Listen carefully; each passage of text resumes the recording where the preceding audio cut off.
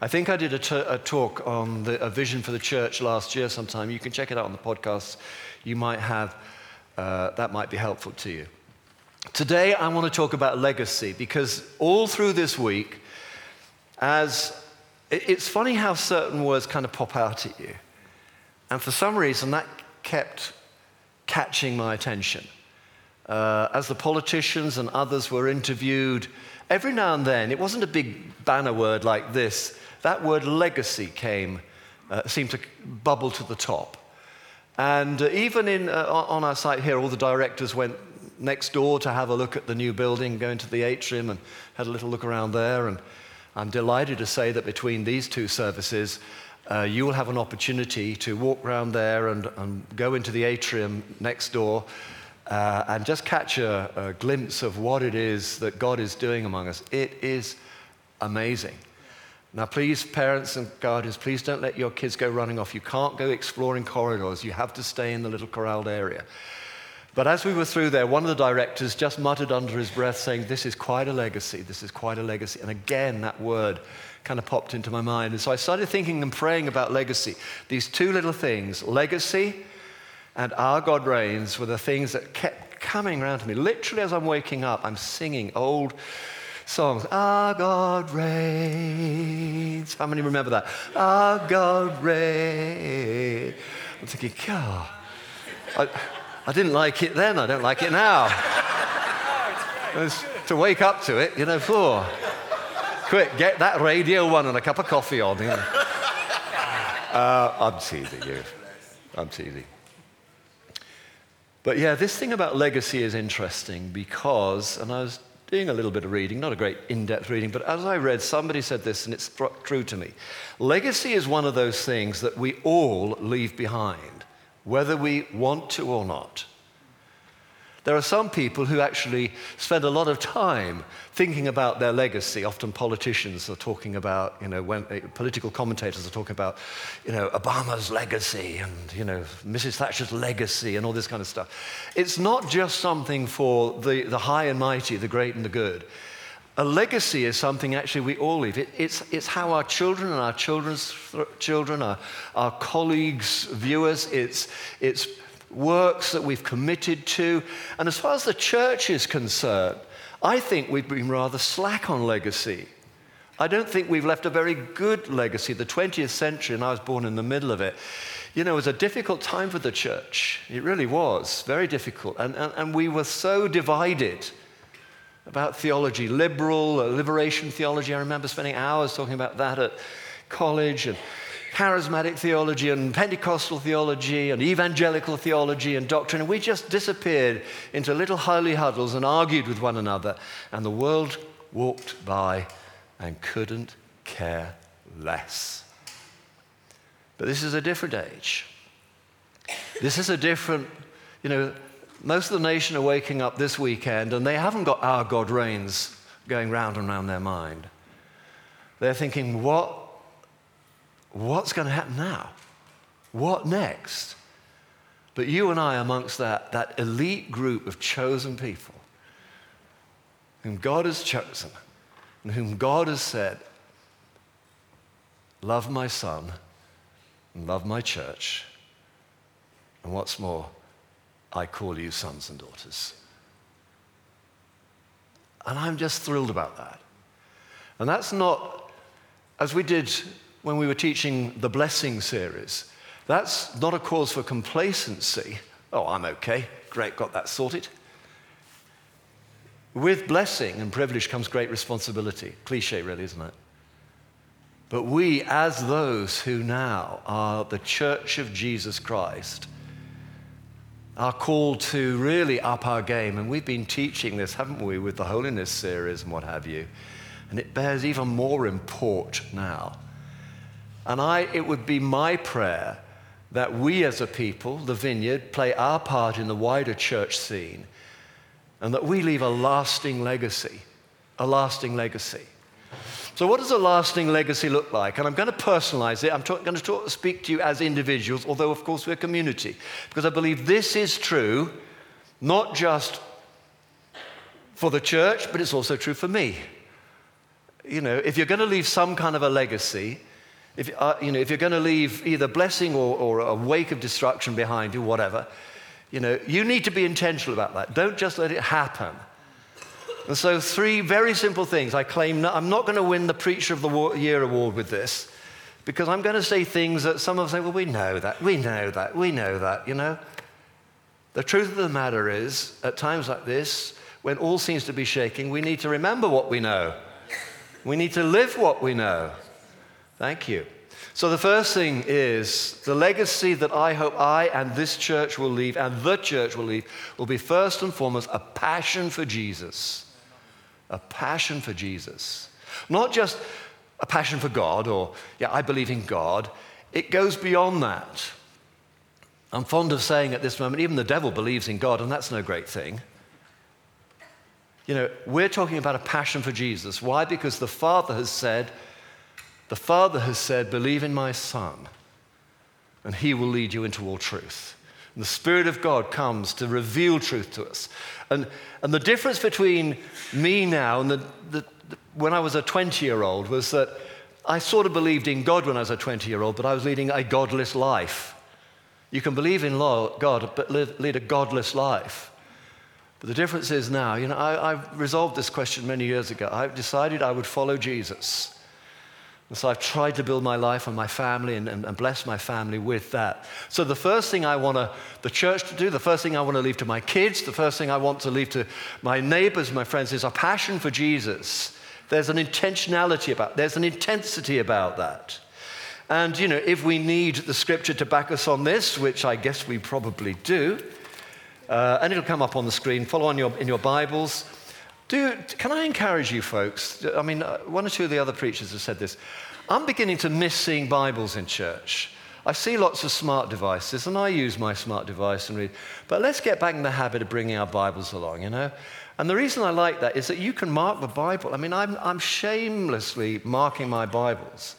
And I wear Bibles out. I hope you've got a few worn-out Bibles at home. I've got 4 or 5 now. I'm not really counting, but I've got Bibles that fall apart. And I think there's something about that. It's something, when I flick through the pages, this one, I've obviously marked there, but, I flick through the pages, and there's things in orange and yellow and highlighted and stuff. I think, why have I done that then? And I read it again, and I suddenly remember, oh, yeah, that was when God was teaching me about prayer. Yeah, whereas a smart device, it's less easy to do. I'm not knocking it. I'd rather you have something than nothing. But let's, and if you need a Bible, if you haven't got one, just ask at the welcome desk. We'll front you one. And I don't need another one for your collection. If you haven't got a Bible, all right? So passion for Jesus, Matthew 22, verse 37, thank you. Jesus has been asked what are the greatest commandments. And the first is this: love the Lord your God with all your heart and with all your soul and with all your mind. And I'm going to rattle through fairly quickly on this teaching. But that first word, love the Lord your God. It could be obey the Lord your God, or tremble before the Lord your God, or even bow down before the Lord your God, or fear the Lord your God. But it isn't, it's love. It is love the Lord your God. Why is that? Because Father God wants us to reciprocate the emotion, the feeling that he has for us. So he doesn't look upon us and mutter under his breath that what that Chris needs is a darn good hiding.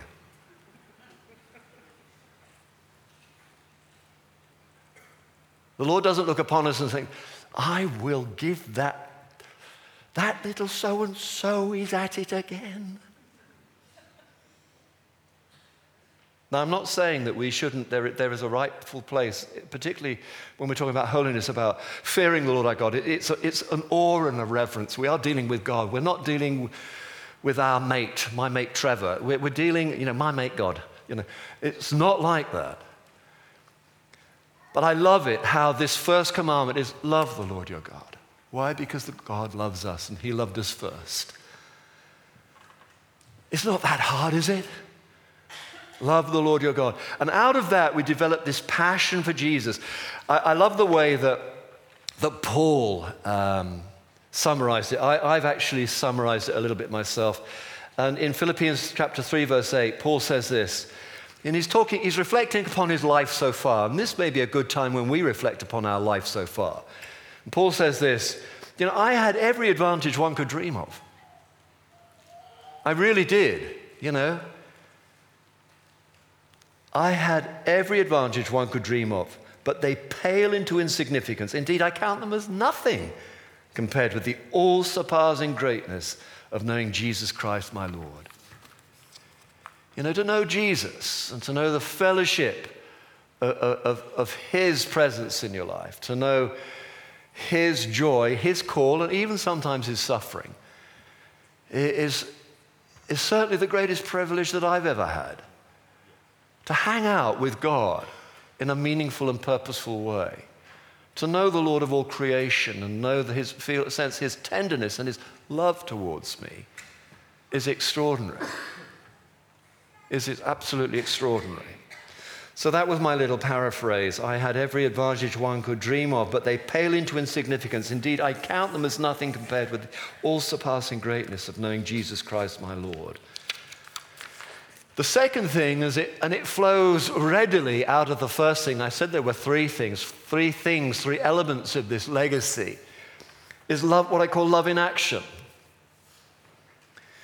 Love in action.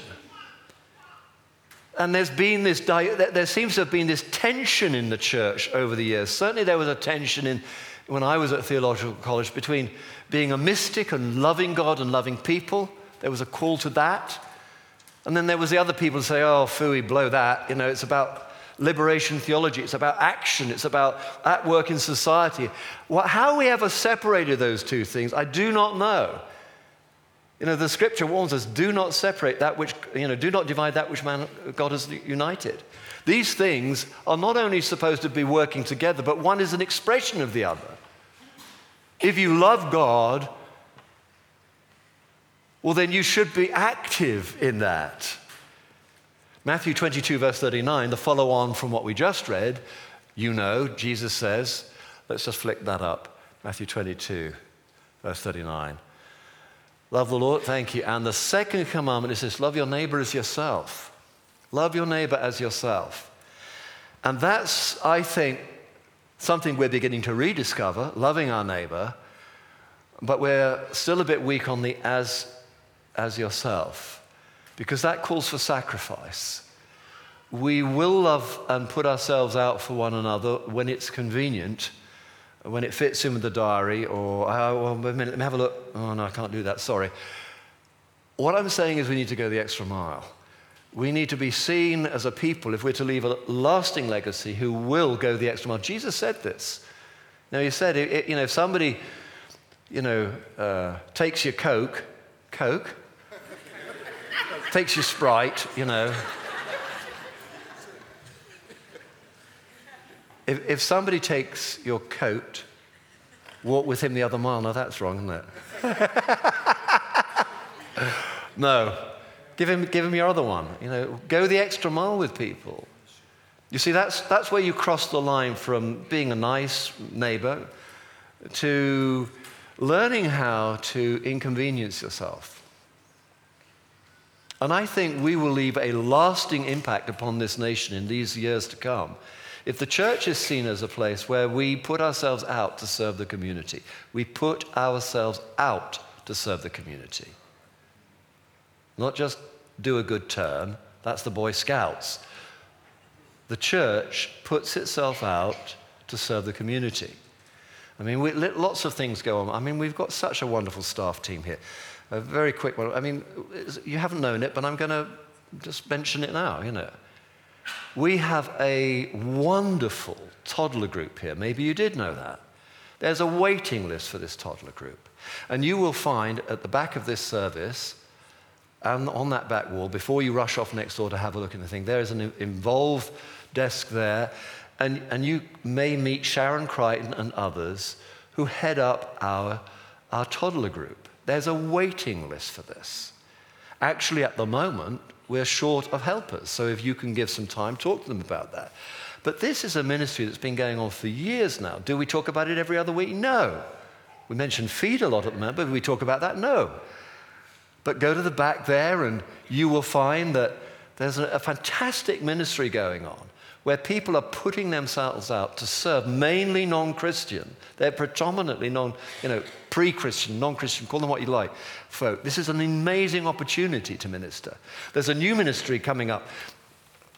We've got a family rep. Look at that lollipop. A new ministry there, which is really for those who are coming not as an individual or a couple or a single, but people who are bringing families. And Claire Wilson and others are putting together a team to greet them and just to help make it work. This way of, Claire's got 3 kids or 4 kids? I can't remember. 3. It feels like 4, I know, yeah. No, don't tell her I said that. She's got kids.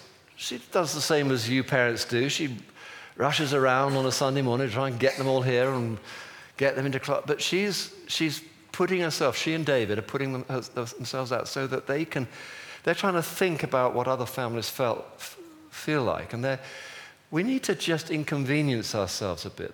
Being a Christian will inconvenience you. We'll say it again. So love is actually something that we do, not something that we feel. And I love this little verse, Galatians 5:6. For in Christ Jesus, here with the second part of it, the only thing that counts is faith expressing itself through love. If we have faith, then we love. And love isn't a hidden thing. Love is something that took Jesus to the cross. Love is something that caused the apostles to go through extraordinary deprivation and risk in order that there was a legacy we call the gospel that was passed on, and our forebears did the same thing. And this is a season, mark my words, where there is an opportunity for the church to stand up and be counted. I mean, a lot of this immigration stuff that's been going on with the debate about that. We had a little situation here a couple of weeks ago where we were asked by the Regional Refugee Council whether we wouldn't mind hosting a couple of Syrian refugee families just for a morning while they sort some stuff out. And we were pleased to welcome them. And I knew you'd be okay with that. You know what really struck me when I met them? And so I did my homework. I found out what a traditional Syrian greeting was. Have I told you this already? Oh, okay. And I'm glad I looked it up. You kiss the men, but you ignore the women. I'm sorry. I know how you women love being kissed. No, I didn't say that. No. It's a Syrian greeting. You kiss them on both cheeks, so we did that. But you know what really struck me, and I'm ashamed to admit it? They weren't sort of wearing hoodies, shuffling from foot to foot, eyes downcast, which is the caricature that the press and our media and some of our politicians would have you believe that, one of these immigrant types looks like. They were they were 2 little families. There was the grandfather, the grandmother. There was a very young-looking husband, a very pregnant wife, a couple of kids, the eldest of whom was about 8 or 9, and she was into everything. But they looked cold, getting used to this climate and this rain. They looked disorientated. And I'll be honest, they looked fearful. And it just suddenly struck me, and I had heard it said, that they didn't choose to come here. They were driven from the land they love. They left their grandma's graves and uncles and other brothers and sisters who were perhaps murdered, and they made the most hazardous of journey to be here. And I did in that moment think, oh boy, we've got to be so careful when we talk about immigrants and refugees and what have you. And I was able to say to them, I said, I want to say something to you that we say often in our church. And it's simply this: welcome home. But I know that that's difficult for you because you've left behind everything that's dear to you. And now you're in a strange and foreign land. Well, please hear my heart on this, even though I look different and it looks different. On behalf of the community that I represent, I want to say to you, welcome home. Church, let's position ourselves in a way, whatever we voted during the week, God bless you either way. Let's position ourselves where we are intentional in making the most of every opportunity to leave a legacy of hope, of love, and a memory of what those Christians were like. Do you remember when we first came? We were so, but the Christians made us feel safe. The Christians made us feel welcome. The last thing on this legacy thing, and as I say, it works at all sorts of levels. First of all, passion for Jesus. And secondly, love in action. The third thing is this: treasures in heaven. It'll probably all work out. I trust God. Felicia and I have been saving for our pension pretty much since I started working. And we've been putting, for years and years and years, I have to say, on what was then a very low pastor's salary, managed to save 25 quid a month. So we were disciplined, but that's not going to go very far, Well, the last few years, we've been able to save more. But like all of your pensions, all of your stocks and shares, I saw our pension overnight drop by 8%, And it just reminded me, and I kind of looked at it, and it didn't make me panic and didn't make me feel fearful. It really didn't. It elicited a wry smile in me. And it just reminded me that actually, the only treasure that really counts is treasure in heaven. It really is. And that's with money as well. I'm fond of my kids, and I'm rather fond of the kids that our staff have. So I invite them to call me Papak. They call me, in fact, your kids can call me Papak. I'm fine with that. Papak is the name my grandkids call me. And I'm a little bit soft about our staff's kids. And Jill Yon, our business manager, there was an inset day. She brought her 2 boys in. And while Fliss wasn't looking, it's fine anyway. I pulled my wallet out and I had 2 £5 notes, and I gave them a £5 each. And dear little Luke, he was like that, And Jamie's already counting up how many Lego bits he can buy, But Jill told me afterwards, when they were driving home, Luke said to his mum, he said, "You know what, Mum? I want to give £2.50 to phase 2.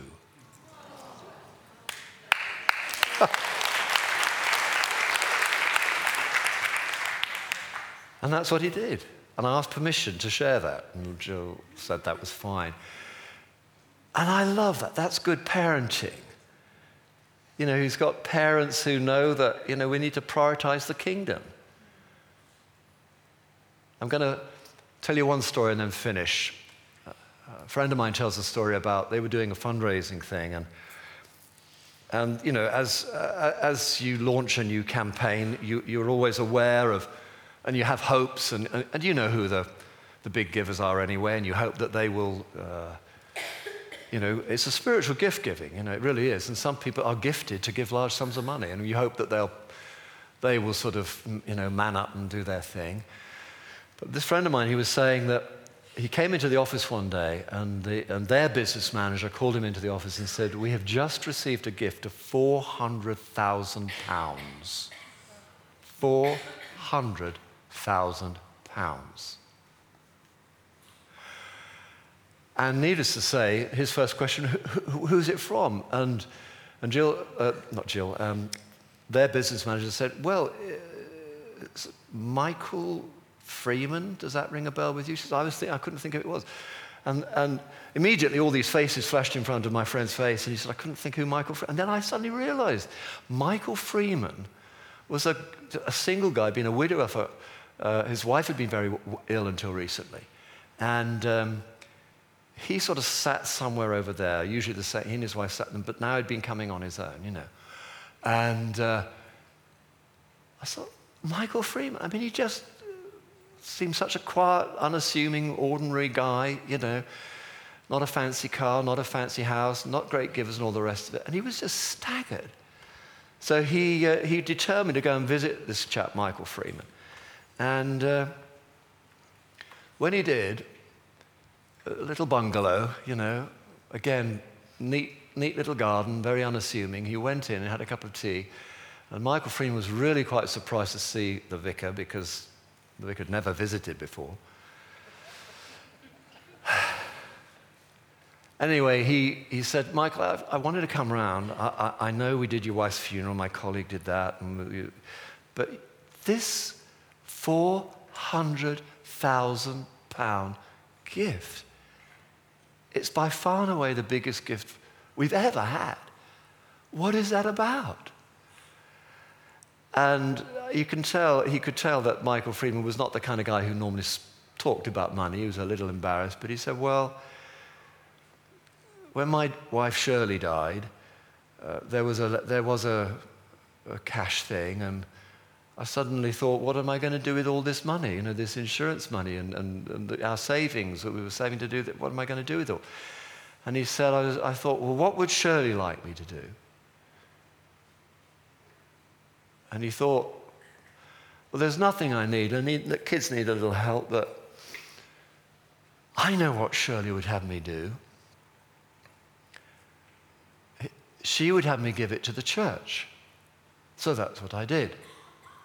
And then he said to my friend, he said, the funny thing was, as I put the envelope in the basket that day you had that gift day, something flashed through my mind. And it was simply this: I'm sending this on ahead to Shirley. I'm sending this on ahead. You see, that was a little revelation about Scripture. When you give to the kingdom, you're investing in the kingdom, but you're doing more than that. You're stacking up treasure in heaven. Treasure in heaven. Little Luke's learning that. It's treasure in heaven. Now, next door is going to be a wonderful legacy, and I hope that we will use it well. A friend of mine, a pastor, he said, what I love about that place is that it seems to be dedicated to serving others, not serving yourselves. And I said, well, I'm glad you caught that. But the truth of the matter is this, that we do need 150,000 and some still to finish the main building thing. So I hope that you will go away and think and pray. But in terms of a legacy, and that may well be in this place, and we as a community may leave a legacy in this community, please God. But I do believe it's these three things. Three distinctives. A passion for Jesus, love in action, and treasure in heaven. Let's enter heaven, the life to come, the real life that is yet to come, in riches and not as paupers, eh? Let me have the band up. Let's just pray. Shall we stand?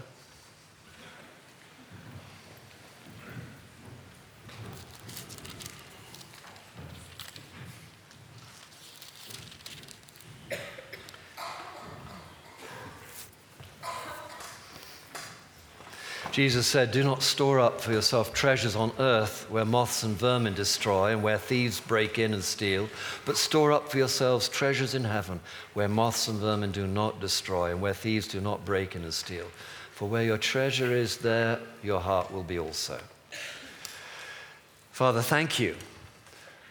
Thank you for these times. May we be like the men of Issachar who understood the times and knew what Israel should do. And Father, at this time, Lord God, may we May we build a lasting legacy, one that is centered on the person of Jesus. And Lord God, we pray that we would be known for a passion for Jesus and a fierce love, a love that expresses itself in faith and action, and that we might be generous, Lord God, in all that we have, and that we might build your kingdom here for future generations, and in doing so, lay up treasure in heaven. And everyone said, Amen.